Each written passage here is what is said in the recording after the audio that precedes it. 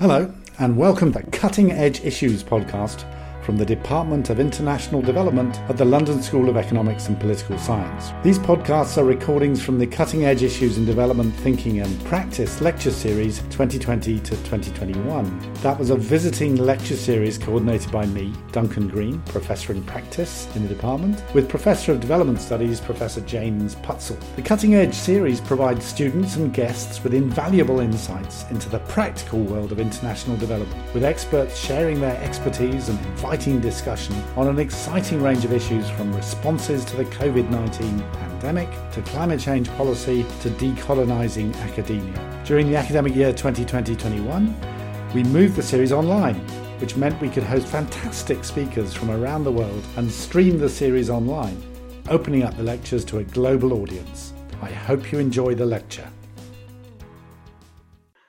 Okay, well, welcome to everybody here, as it were, at the LSE. Now, it really gives me huge pleasure to welcome back to the LSE Hajun Chang. Most of you who are studying development have already read quite a few of his works.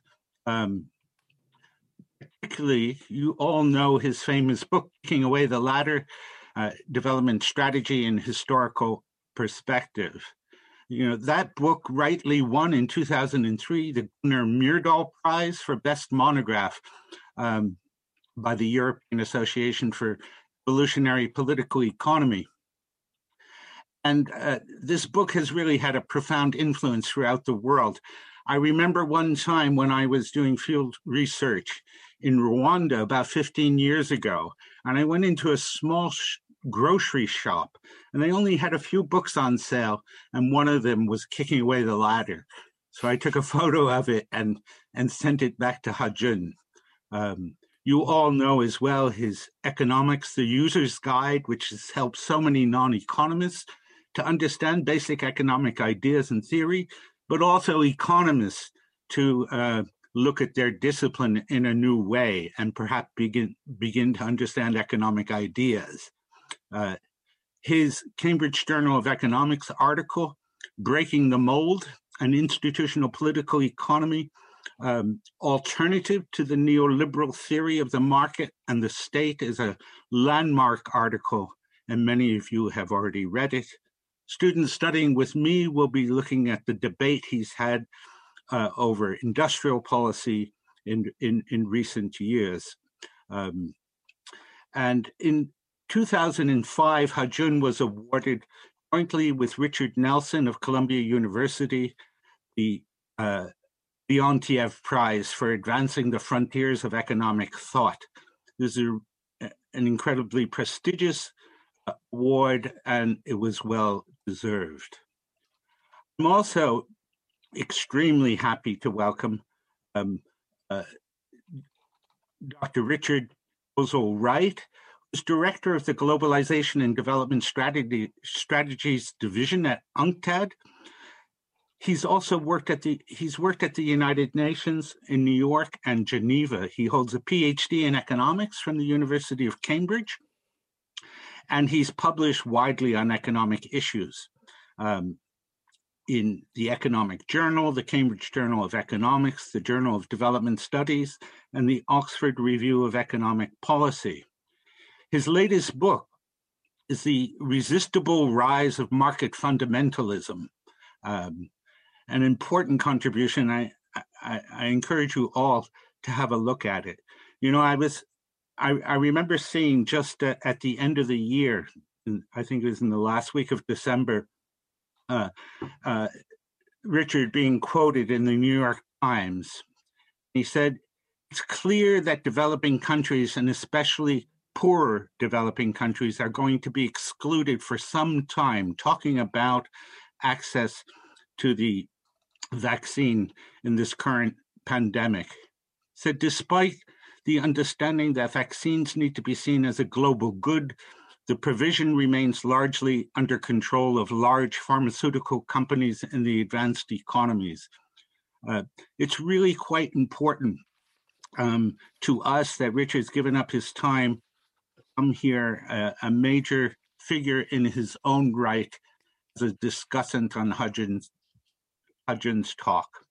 So without further ado, Hajun, I want to turn the floor, as it were, over to you to talk to us with this intriguing title of engaging with multilateralism in terms of casting a new economic order. So, over to you. Thank you, James, for that very kind introduction. In talking about kicking the ladder, I cannot not mention James's critical catalytic role in the creation, because the book really started with him pushing me and linking me up with the DFID in writing part of the book as a report, basically chapter 3 of the book on the history of institutional development in the rich countries, and that became the kind of start of the book. So that he's very much responsible for whatever good or bad the book has done. And yeah, I'm really happy to have Richard as my discussant today. Richard and I go back a long way. We studied PhD together in Cambridge. Richard was 1 year ahead of me under the same supervisor, Bob Rowthorne.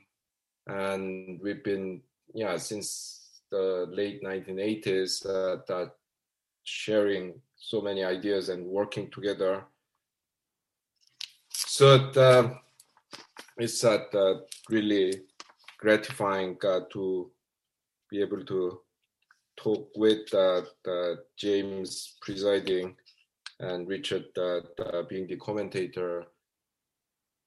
Earlier this week, we had the inauguration of Joe Biden, and that has frankly led to a huge collective sigh of relief in, basically every country in the world. And I mean, there are so many aspects to this change, but in terms of international economy, global governance, there's a hope that the US will abandon the isolationist approach taken under Donald Trump and revive its commitment to multilateralism.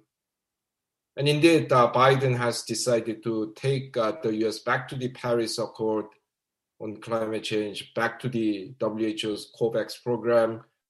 So I think there's some kind of justification for having that hope, but actually when it comes to economic issues, international trade, investment, intellectual property rights, it's not clear whether the Biden administration will take a fundamentally different approach to the Trump administration.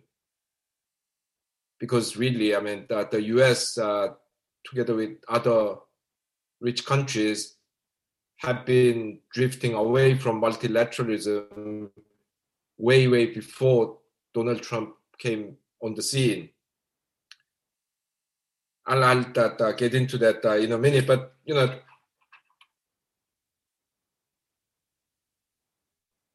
when the WTO was launched in 1995,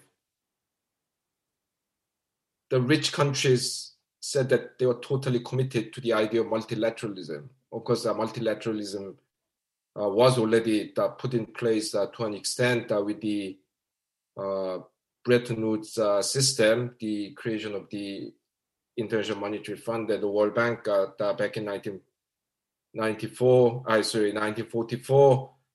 We can talk about them, but today I'm not going to talk about them and focus on the WTO. And at that time, it looked like their renewed commitment to multilateralism was quite kind of impressive, because they, for the first time, accepted the introduction of a one country, one vote system in the WTO, the World Trade Organization. The UN, in some issues that you have the one country, one vote, but ultimately the 5 permanent members of the Security Council have veto, so it's not fully democratic. The World Bank and the IMF run like companies. It's a $1, one vote. I mean, slightly adjusted, but essentially that your power there is determined by your paid-in capital. But in the WTO, they created an unprecedented system, which is one country, one vote. So in theory, the developing countries could vote against the rich countries and have their way. Now, initially, there was, as a result, a lot of hope. But it soon turned out that this commitment to multilateralism was basically cosmetic. Most people in the audience are probably too young to remember it, but James Wood, Richard Wood, Duncan Wood, in the initial ministerial meetings of the WTO, Seattle 99, Cancun 2003, Hong Kong 2005, there was so much problem with the way all the important decisions were made in the so-called green rooms. Yeah? So these are totally unofficial meetings that include only the rich countries and a number of developing countries that cannot be ignored, like India and Brazil and so on. And there were reports that delegates from lesser developing countries that were trying to get into the room were barred from it by security guards. And soon it became so obvious that the rich countries had no intention of letting the majority decide the outcome. And initially, the rich countries that tried to kind of ram through quite controversial proposals through the WTO. One was MIA, or Multilateral Investment Agreement. So this is that kind of putting huge restrictions on the member countries' regulation of foreign direct investment. So you could say there is TRIMS, or Trade-Related Investment Measures Plus, or later the so-called NAMA proposal, the Non-Agricultural Market Access proposal, which allegedly gave greater access to agricultural markets of the rich countries in return for developing countries cutting their industrial tariffs. I mean, I don't have time to go into this. I'll be happy to talk about them in the Q&A session if anyone's interested. But these were very lopsided proposals, and the rich countries tried to ram this through the WTO. But the one country, one vote structure gave the ability to developing countries to resist these proposals. So by 2005, 2008, it was clear that the rich countries couldn't get their way through in the WTO as they had imagined. Then they basically started to abandon their commitments to multilateralism without shame. So even before the Trump administration, the US had effectively pulled itself out of the WTO and had been focusing on getting bilateral agreements and regional agreements like TPP or the Trans-Pacific Partnership Agreement. The EU may not have rejected multilateralism as openly as the US, but it also has actively engaged in divide and rule. For example, when the WTO ruled that in the late 1990s that the Lome Convention, which gave professional trade treatment to the so-called ACP countries, African, Caribbean, and Pacific countries, basically Europe's former colonies. When this was decided, the EU was told to make the agreement into something that is compatible with the WTO. And when that happened, the EU proposed to replace it with another agreement called EPA, or Economic Partnership Agreement. But this agreement, in negotiating this agreement, it deliberately divided the ACP countries into 7 regional subgroups instead of negotiating with all 79 ACP countries together, because divided, these developing countries are much weaker. Yeah? So instead of negotiating with the 79 countries, they will negotiate with 14 Caribbean countries, 11 Central African countries, 7 East African countries, and so on. And it made it a lot easier for them to push through their proposals. Yeah? And in some of these groups, the negotiating capacity was so weak. The rumor has it that in negotiating EPA agreement with the Central Africa group, the EU actually wrote the position paper of the Central African group, yeah? Because they just didn't have the capacity to write a position paper. And EU said, here's our report, here's your report, which we wrote for you. Let's negotiate. Yeah? I mean, what kind of negotiation is that? Anyway, the point that I'm trying to make is that the multilateral trading system has been already falling apart, and it is in the interest of developing countries to revive it, because their only bargaining power is in numbers. Yeah?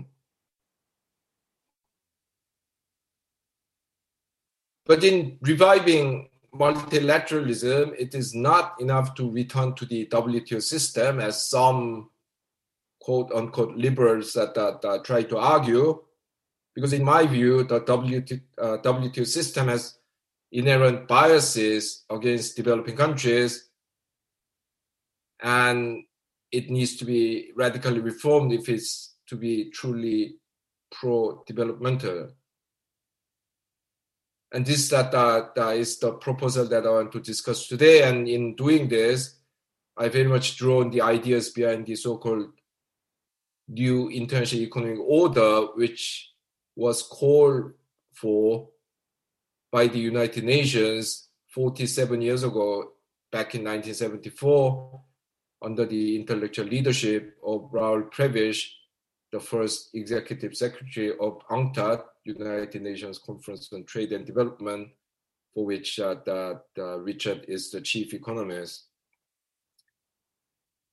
Now, as you all know, the WTO system is based on the principle that free trade is the best for all countries under all circumstances. But free trade between countries at different levels of economic development is harmful in the long run for countries that are economically less developed. In the short run, in most cases, free trade will allow all trading partners to maximize their output and income. But that's only for the short term, when you take these countries' productive capabilities as given. In the long run, free trade hampers the development of the less developed trading partners by making it impossible for them to create capabilities in high productivity, high technology industries. And this is, of course, the logic of infant industry, which has formed the basis of development policy in virtually all of today's rich countries. Let me share my screen from now on.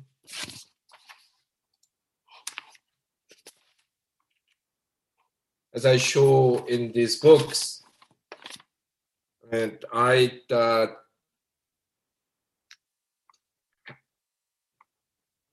know that many of you have read at least some of these books and my other writings, so I'm not going to go into this so much. But basically, these books that show that today's developed countries use protectionism, government subsidies, restrictions on foreign direct investment, violation of other countries' intellectual property rights, all the things that the WTO either ban or make very difficult to use in order to develop their economies. So I'll be happy to share this PowerPoint later. So I'm just going to quickly show you, these things that the restrictions on tariffs in the WTO, restrictions on the regulations on FDI, trims in the WTO, restrictions on requirement that you need to protect intellectual property right strongly, embodied in the TRIPS agreement in the WTO. These are all things that go against the very own the history of today's rich countries that lecture developing countries not to use them.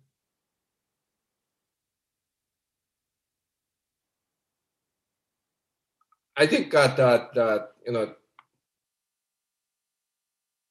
I would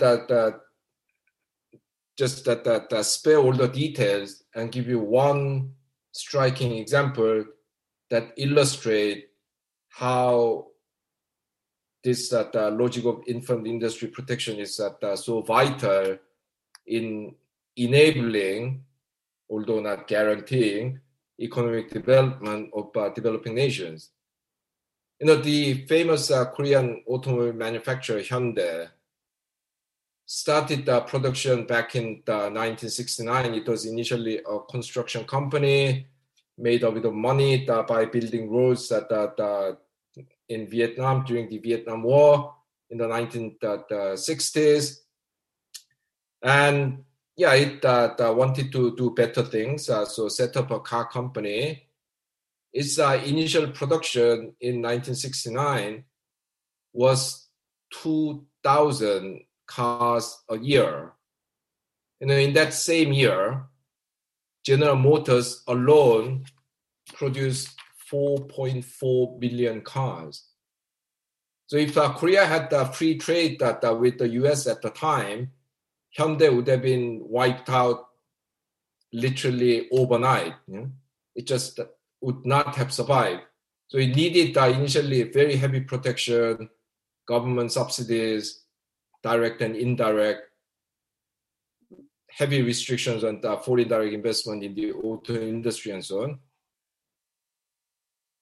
Now, if someone took the time machine and went back to 1969 and told people, look, there's this 2-bit automobile company in South Korea, more of a glorified garage, producing 2,000 cars today, but give it 45 years, it'll be bigger than General Motors.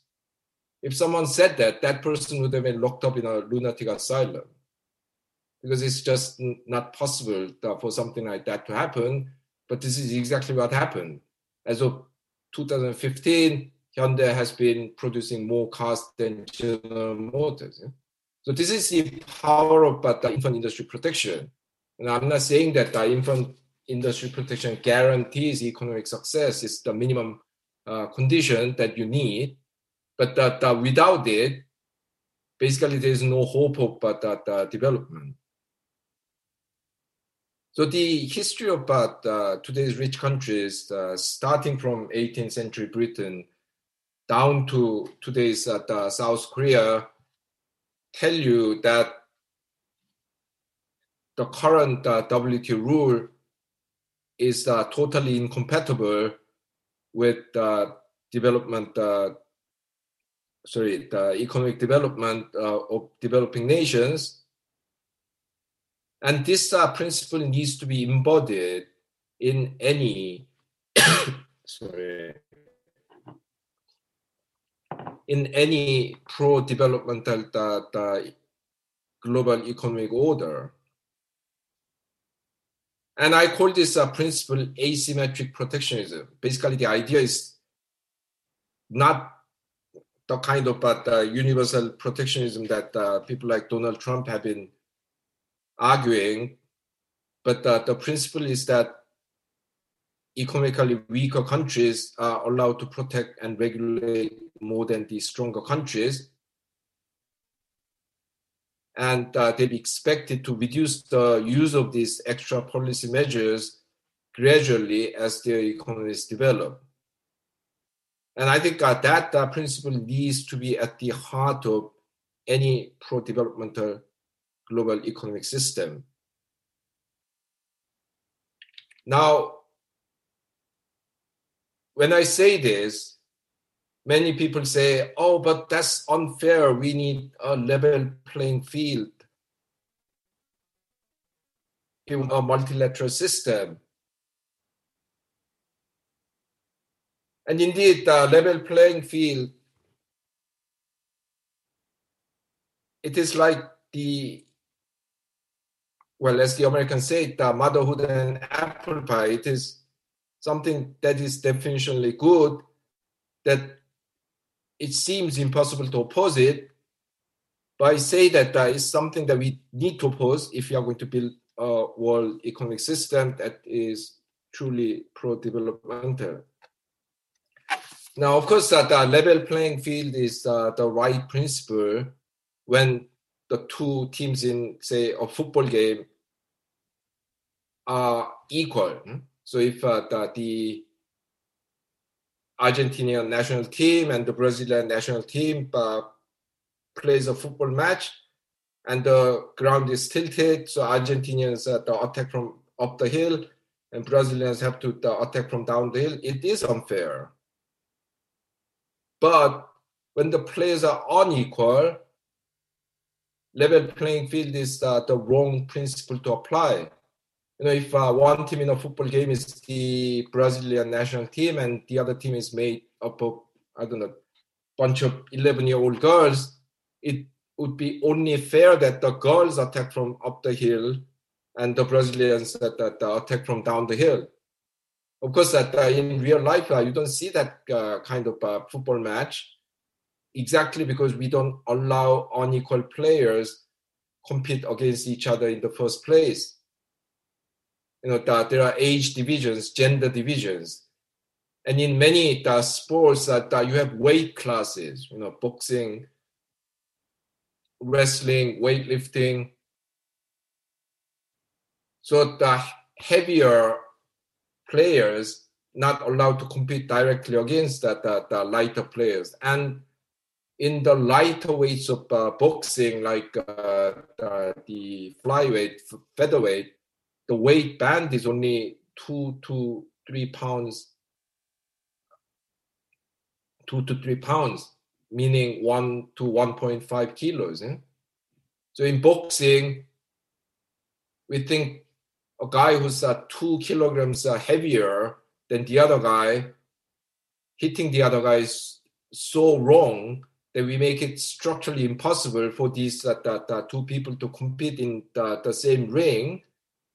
And in economics, we think, that Honduras, Guinea-Bissau, they should all compete on the same terms with Switzerland and the US. I mean, how absurd is that? Now, of course, when I say this, the defenders of the current global economic system argue, but there's the provision for SDT or special anti-differential treatment. So whatever unfairness there is already dealt with. Actually, this SDTs make only minimal allowances. The least developed countries, roughly countries under with per capita income under $1,000, they are allowed some the extra provisions. So, for example, export subsidies that other countries cannot use, they are allowed to use. But these extra provisions are very few. And when it comes to other developing countries that are not LDCs, the only allowance they have is that they can take longer time to introduce the WTO rule. But they have to follow the same rules in the end. I mean, they might have extra 5 years, 10 years to introduce those rules, but basically they have to compete on the same rules as the rich countries. And more importantly, I would argue that it is wrong to use the word special in special anti-differential treatment. It's a bit like calling, I don't know, the stair lifts for wheelchair users or braille writings for blind people special treatment. No, these are not special treatment. These are differential treatments for different countries with different needs and capabilities. This has to be established. The rich countries are not doing favor by giving these extra provisions. It has to be understood that something that is integral to a fair global economic system. This principle of asymmetric protectionism. So I would argue that a truly pro-development and multilateralism needs to provide the maximum possible amount of policy space in which countries can pursue policies according to their own capabilities and their own needs. And this is what has to be at the foundation of what I call due international economic order. Now, people who know the history of the earlier NIEO, New International Economic Order, will probably try to remind me that actually things are even worse for this kind of the systemic reform, because the conditions for a fairer global system are worse today than it was in the 1970s.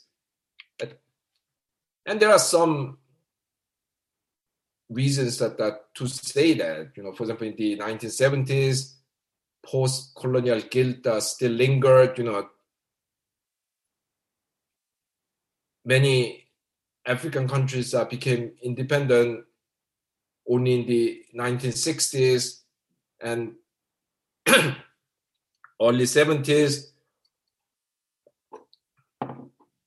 Some of the Portuguese colonies in Africa were not even independent at the time. So, there were a lot of colonial guilt on the part of the rich countries, which made them less aggressive. Also, at the time, there was that systemic competition between the capitalist bloc and the socialist bloc, and some developing countries were able to get some concessions by playing this game cleverly. India was an example when the Americans wouldn't give them the right concessions. necessary foreign aid, it would threaten and often actually do threaten to go to the Soviet Union and got concessions from there. Also, the very pushback against the NIEO during the neoliberal period has made some ideas in the NIEO very difficult to implement. For example, the best example is that Richard knows about this far more than I do. That during the 1970s, there's a call for code of conduct for transnational corporations initiated by the United Nations. Now, during the neoliberal era, this has been completely turned against and became TRIMS. So basically in the 70s, people were discussing how you introduce code of conduct for the transnational corporations. But by the 90s, there were actually not just code of conduct, but the international rules restricting what the individual countries can do in relation to the transnational corporations. It's the complete turnaround. And last but not the least, the dominance of neoliberal ideology in the last few decades has made the developing countries far more accepting of the international economic order than they were in the 1970s. So I am acutely aware of these changes, but there are also the factors that are pulling in the other direction. First of all, there have been significant changes in the world economy. The developing countries now have much more weight in the global economic system. In 1974, high-income countries accounted for nearly 4/5 of the world economy. Today, they don't even account for 2/3 of it. And this trend will be accelerated by the pandemic because, as I'll go back to later, a lot of the rich countries basically messed up their pandemic management. A lot of developing countries have managed it very well. And, a lot of the rich countries are going to shrink by 10% or more in 2020. Many developing countries have been able to contain their contraction to low one-digit percentage. So the weight of the world economy will shift more and more towards the developing world, which will give them more bargaining power. And also the interaction between the developing countries have become much more important than in the 1970s. For one thing, South-South trade has increased a lot. I couldn't quite get the figures for the 70s, but even compared to the mid-90s, the beginning of the WTO system, only 42% of world trade was South-South trade, that is trade between developing countries. By the mid-2010s, it had risen to 57%. And many of you will say, but that's China, but that is the only part of the story.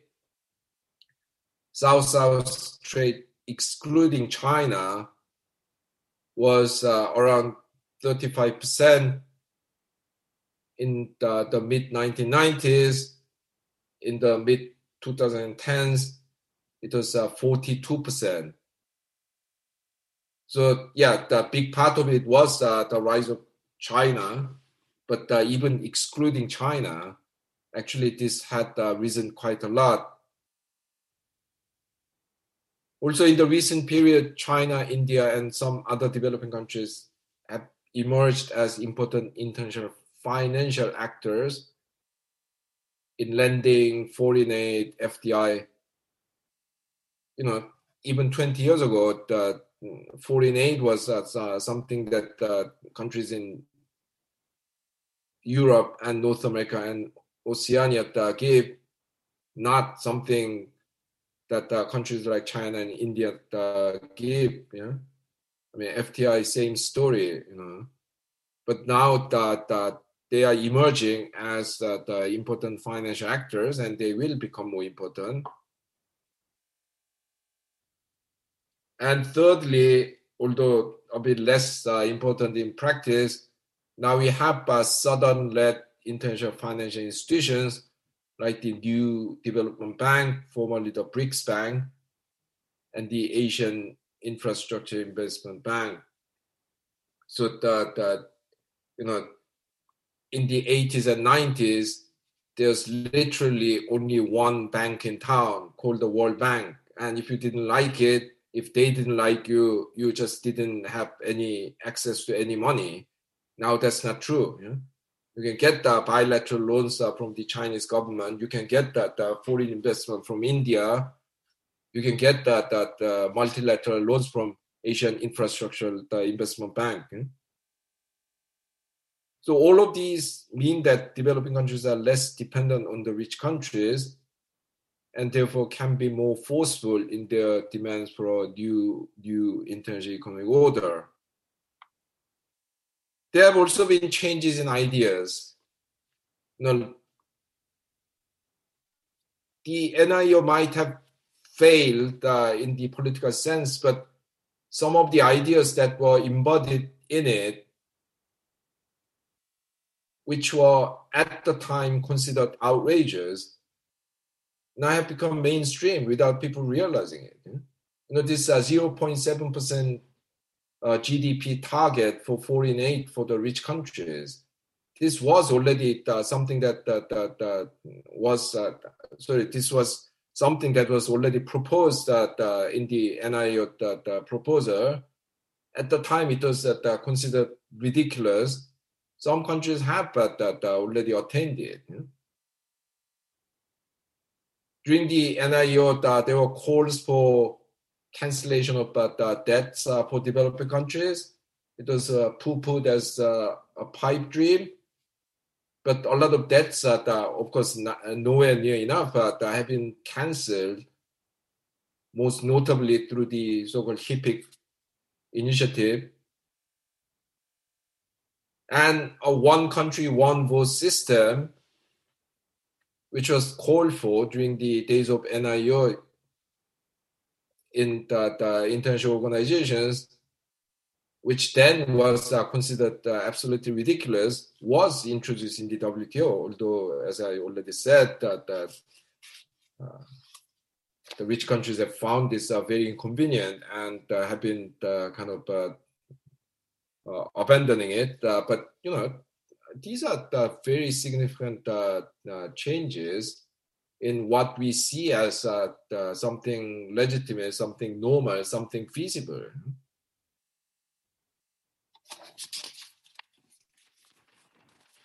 In addition to the ideas from the NIO itself,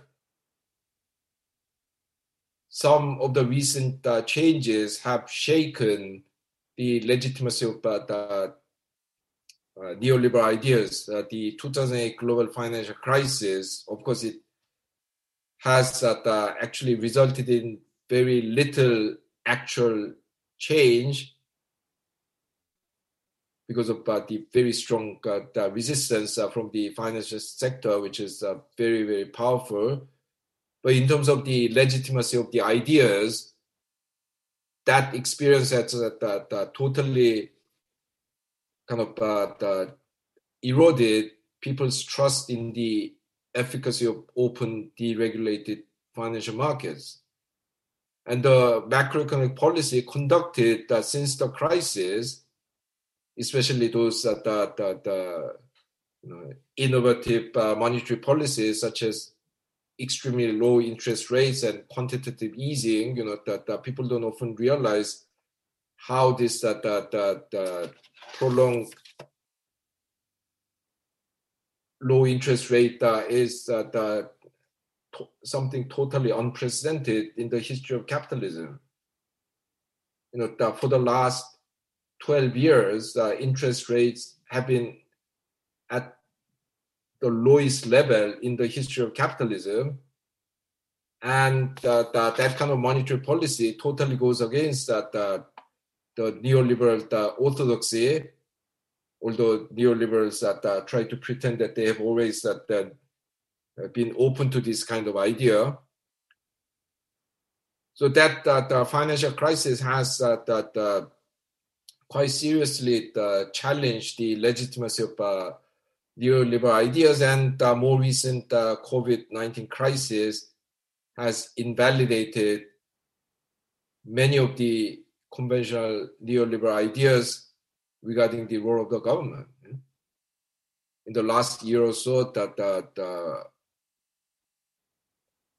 all the rich countries have subsidized and de facto nationalized companies. They have paid employment subsidies.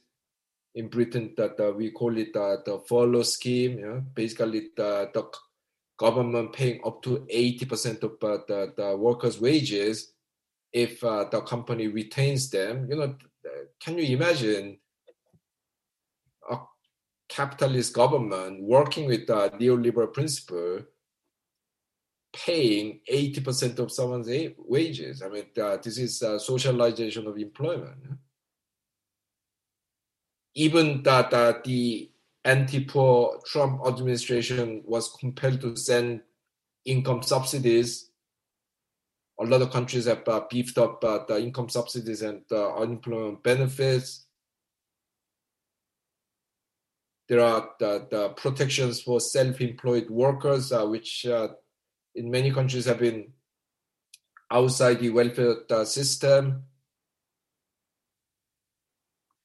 Huge budget deficits. The German government, famous for its fiscal orthodoxy, has temporarily suspended this law that puts the ceilings on public debt. So just about every orthodoxy in the neoliberal playbook has been abandoned or turned on its head. And at the moment that they are seen as emergency measures, but that when the pandemic is over, this will change the terms of debate on the role of the government. I mean, this has happened in the past that after major crises, after the First World War, I mean, a lot of countries got used to the idea that women could work in factories. I mean, after the Second World War, welfare state was accepted as something completely central to a good society and so on. So, that these changes will come. I mean, of course, that at this moment, I cannot predict, no one can predict how these will play out, but that what are being done at the moment will have significant effect on what becomes legitimate, what becomes normal, and so on. And finally, there are something's going. Yeah, okay. Contingent factors. By calling them contingent, I don't mean less important or marginal. It's just that these are things that are not integrally tied up with the global economic system. But there are these contingent factors that work in favor of a NNIEO, new international economic order. And first of them,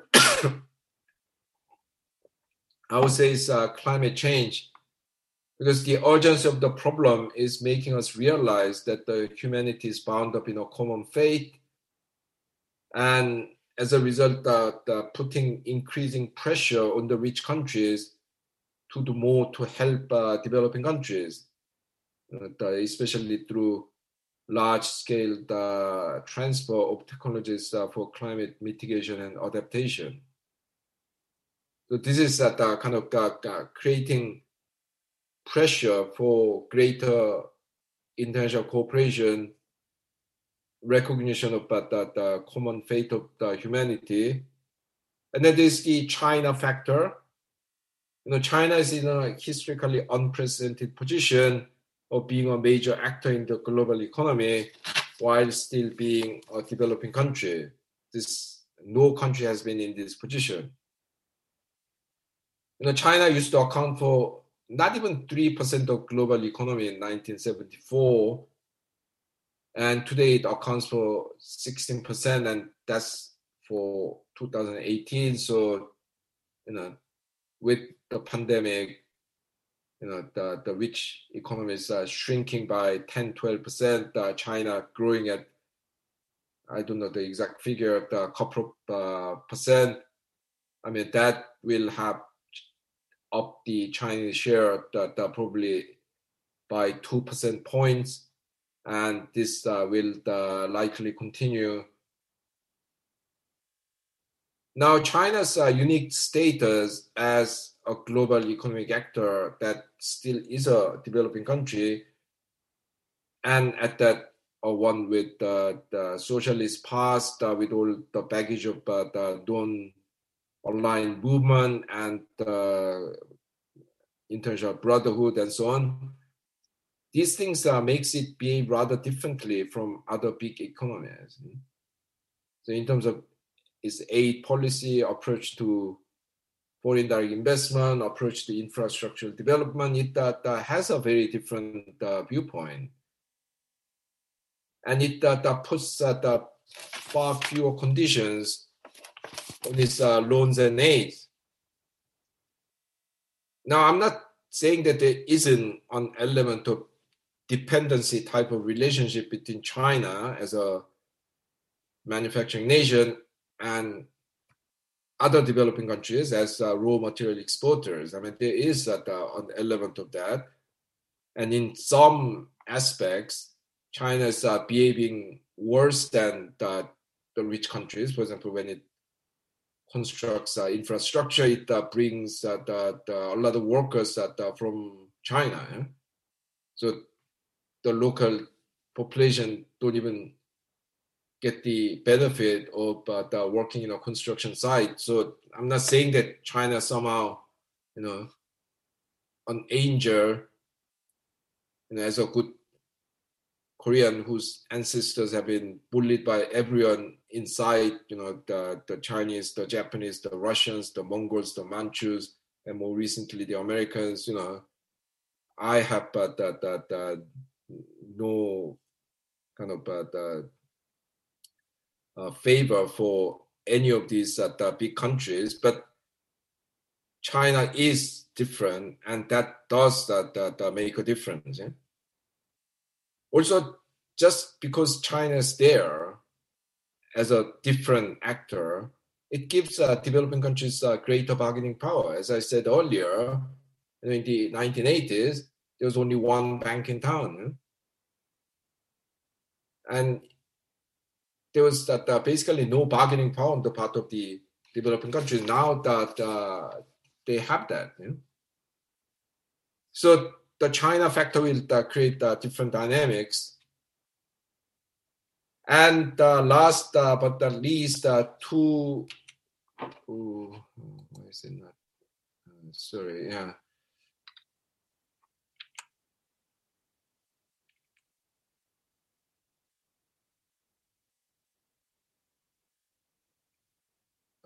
There are quite a few typos here.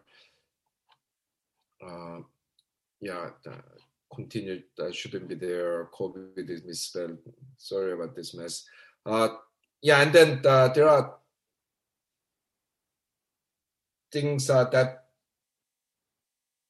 will change international the political economy that come from the COVID-19 crisis.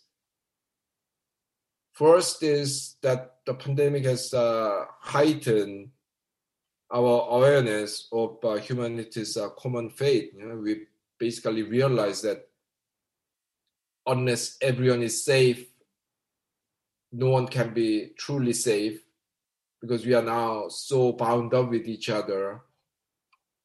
And that realization of common fate that had already been growing because of the challenges of climate change, I think it will change global political dynamic. But also mishandling of the COVID crisis by the rich countries is seriously changing how developing countries see the rich countries. At the time of this talk,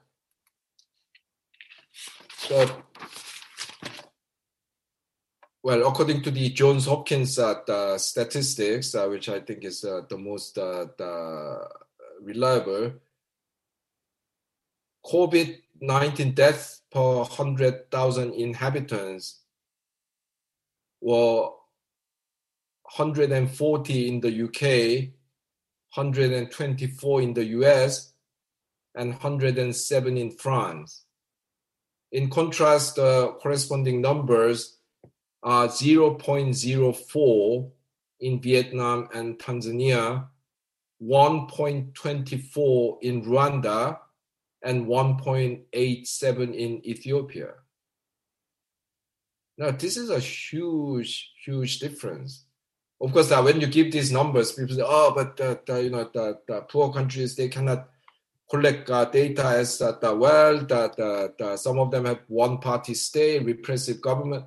Okay, let's suppose that Vietnam has the underreported COVID-19 deaths by 100 times, which will be impossible because in this age of internet, you cannot hide something like that. But yeah, let's say that they have underreported by 100 times. Its death rate per 100,000 people is still 4. 1/30 of the US's, 1/35 of the UK's. So, that you see this stark contrast where countries that used to lecture these poor countries like Vietnam and Tanzania and Ethiopia how to run their society, these countries have totally mismanaged this pandemic, and many developing countries are revising their view of this rich countries, which in many cases happen to be their former colonial masters.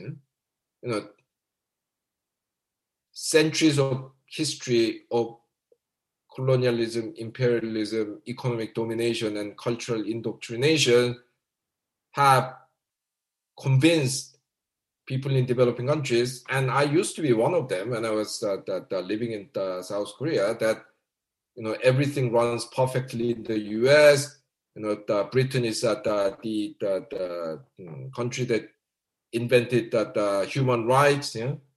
France is the epitome of human civilization.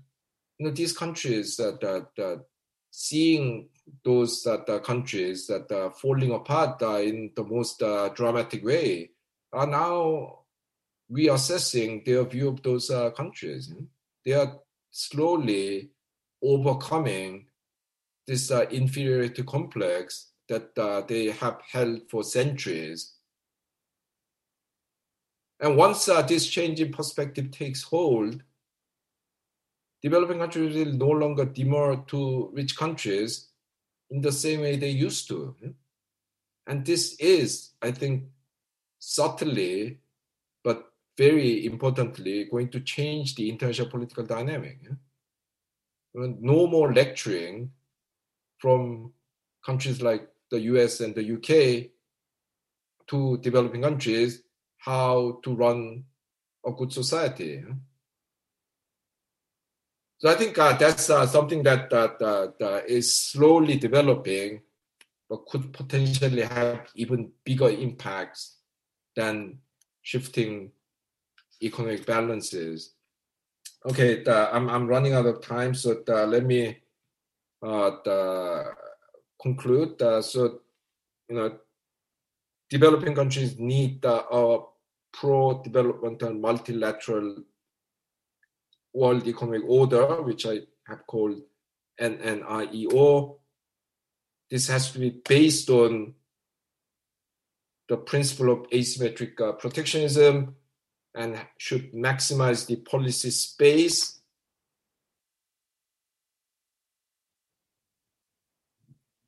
There are factors that work against the realization of this idea, but there are also other factors that could potentially facilitate it. Of course, these things do not automatically happen.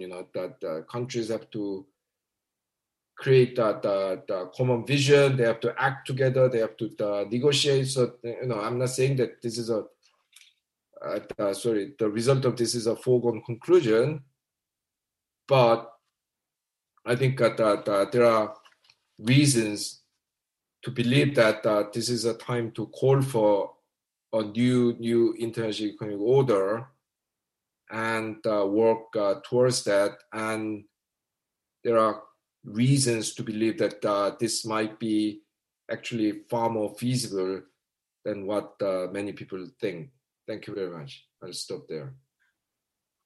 Arjun, thank you so much for that. As usual, extremely insightful, sharp analysis. Richard, can I call on you to respond? Thanks. Thanks, James, and thanks to Harjun. It's always difficult. Harjun presents things in a kind of encyclopedic way, which it's always very difficult to know where exactly to intervene, especially as I agree with a lot of what he says. I will be slightly more jaundiced than he is. I think the challenges are even greater than he suggests. And I think this, despite his encyclopedic presentation, there's something really big missing from his story, which makes the challenges we face even more difficult. Partly, as he recognized, I think, in his introductory remark, but it's the role of finance and finance capital in shaping the multilateral system in ways that I think make it even more difficult to forge the kind of progressive agenda that he rightly says is desperately needed given the kinds of challenges that we face on the climate, economic, health fronts. So let me, and I'll come back to Joe Biden at the end of that, I think, if I can, given Harjun started with Biden. I guess at the heart of Harjun's story is this disconnect between the dominant narrative of which I'm sure all students have heard about, the liberal international order, the kind of rules-based order that has been gradually perfected over the course really of the last 100 years, beginning with Wilson and his ideas at the League of Nations, cut short by a protectionist turn in the 1920s and the 1930s, picked up again at Bretton Woods with the creation of what we now consider to be the modern multilateral system, struggled a little bit in the 1970s as we came to terms with shifting out of a fixed exchange rate system to a flexible exchange rate system, but we got that right in the end, deregulated finance, up the ante on the trade front with the Uruguay round by making it a more expansive effort, bringing developing countries into financial markets in the late 1980s, early 1990s, signing up to NAFTA and further improvements on the trading system, more rules-based systems, creating the WTO, introducing the euro. This kind of Panglossian view, kind of Whiggish history of the world in which somehow we've endlessly perfected the rules-based open system that, if you operate in my world, is endlessly praised by international bureaucrats and policymakers of one stripe or another. And as Harjun rightly points out, that narrative quite clearly clashes with the kind of neo-mercantilist system that we operate in today, in which the rules of the game are very clearly rigged in favor of those who are already at the top of the pile, in which levels of inequality have both within and across countries have never reached the kinds of pinnacles that we've seen over the last 2 or 3 decades, in which we have a growth system that is incredibly dependent on high levels of indebtedness that, again, we haven't ever seen before in history, and brings its own vulnerabilities and tensions and problems that particularly developing countries, but not only developing countries, have faced. And this disconnect between, the talk of the level playing field, the talk about free trade and free enterprise, the talk about comparative advantages, this kind of efficiency driving machine, and the way in which this neo-mercantilist system works is incredibly stark and poses all kinds of challenges, I think, to a progressive agenda. And I think to understand how we got there, it's very important to recognize that the kind of intellectual foundations of the New Deal, of the Bretton Woods system in the New Deal, and this is an American story. I think Harjoon doesn't talk about the hegemonic role of the United States, but you can't tell this story without recognizing that hegemonic role.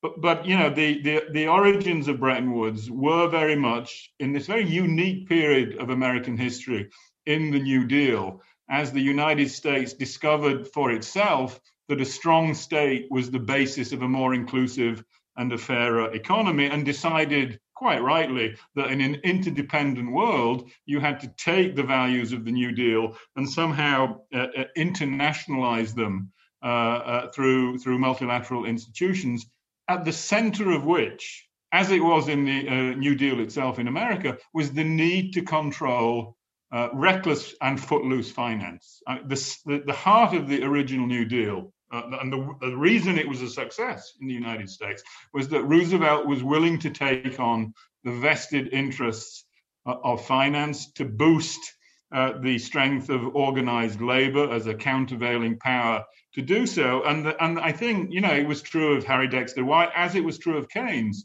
that you needed to be able to make sure that finance was not only controlled at the national level and in the heart of finance in Wall Street, but also at the international level too, because footloose capital is incredibly destructive of efforts to create a more inclusive and equal world, and ultimately a world in which people have trust and faith in the institutions of government and governance. And to the extent that the Bretton Woods system worked, and it only worked for 30 years, it was because there was degrees of control of finance that allowed that sense of trust, allowed for the policy space that Harjoon quite rightly says is central to any sort of new international economic order to take root.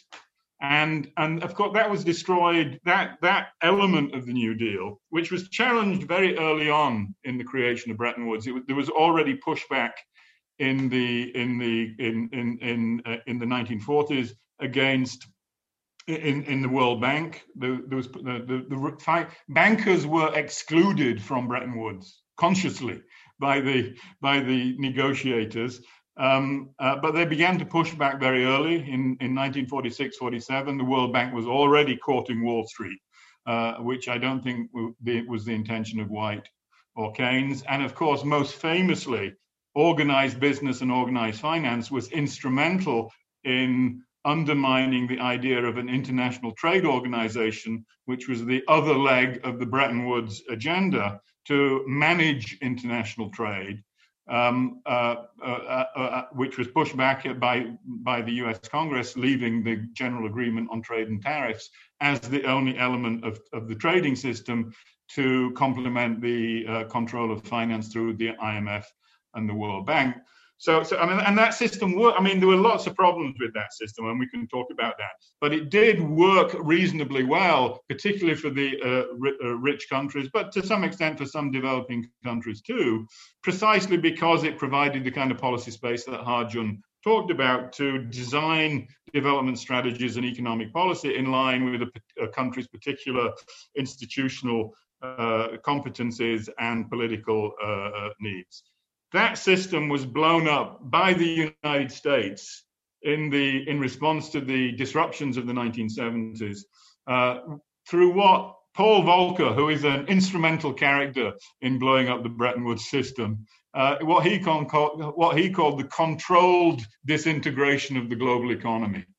And what that essentially meant was letting finance letting the genie of finance out of the bottle and giving the governance of the global economy to essentially private financial interests. And that happens in the late 70s and the early 1980s very much pushing against the efforts of the developing world to forge a new international economic order in the 1970s that Ha-Joon talked about. But, big finance won, organized developing countries lost that battle to restructure global governance in a way that would be fairer and more inclusive. And we've essentially been living through that world for the last 40 years, and it's hollowed out multilateralism in many respects.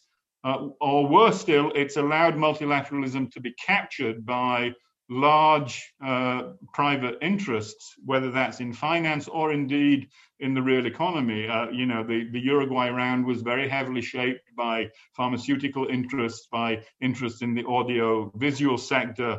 That's why we have intellectual property as part of the rules of the international trading system. And that's been the single, in my opinion, that's been the single most important feature of global governance since the 1940s. It's a fundamental break with the New Deal and the idea of internationalizing the New Deal.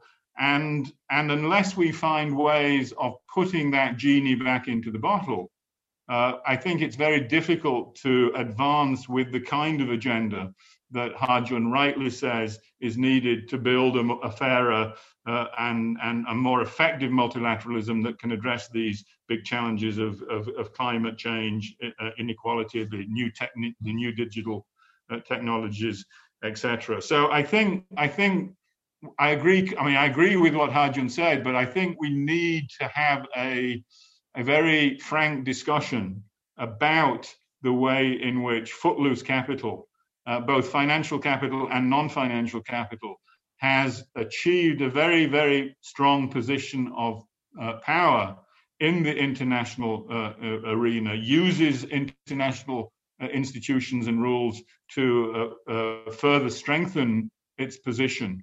And I think going back to Ha-Joon's first point about Joe Biden, I think a lot of the future of the multilateral system will hinge upon whether Biden himself is willing to go down the Roosevelt route of controlling unregulated finance, Wall Street, in his own backyard, because in a dollarized world, Wall Street remains the center of economic and to some extent political power. And I think that is the big question when we look at Biden. We need to ask ourselves, is Biden more like Roosevelt or more like Harry Truman?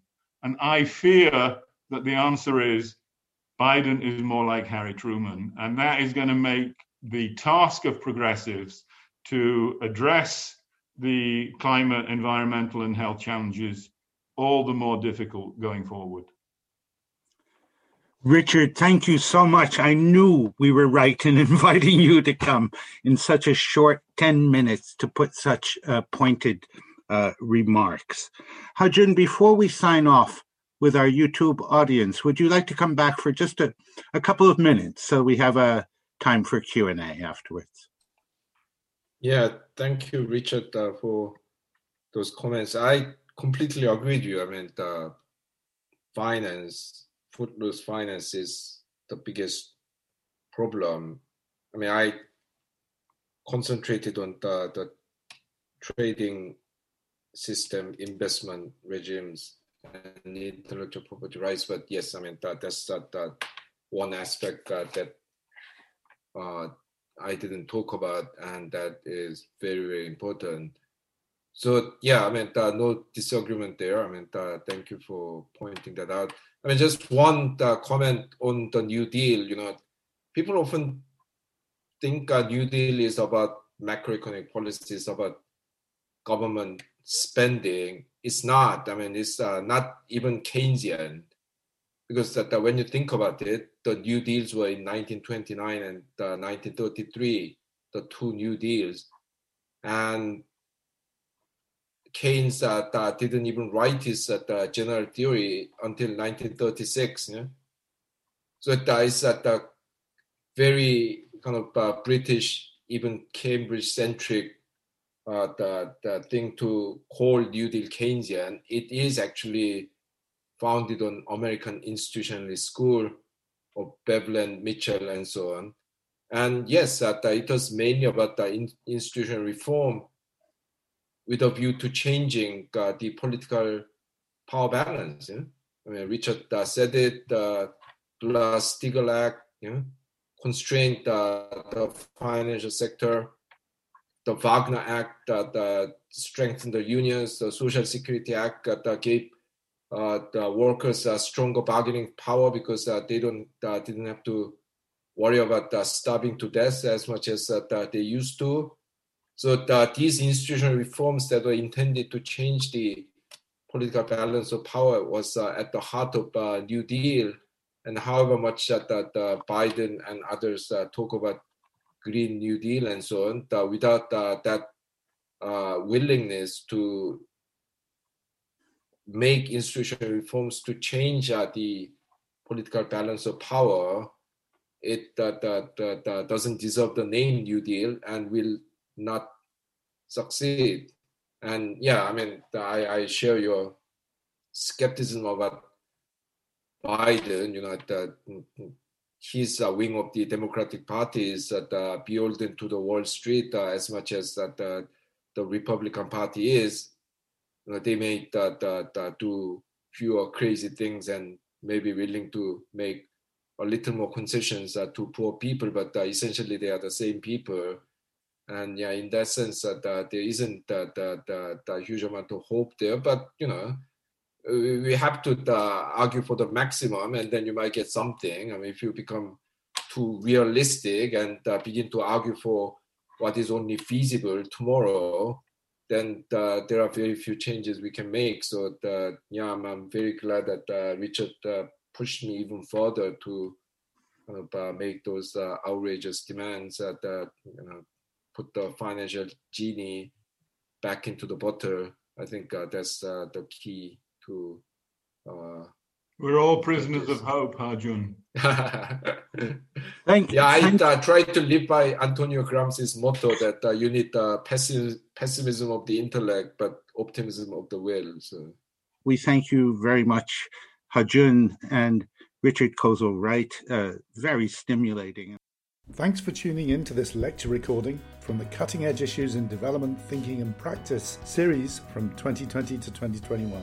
To hear more, don't forget to subscribe to our channel on Spotify, Apple, Google, or wherever you get your podcasts. You can also watch any of these lectures back on our YouTube channel.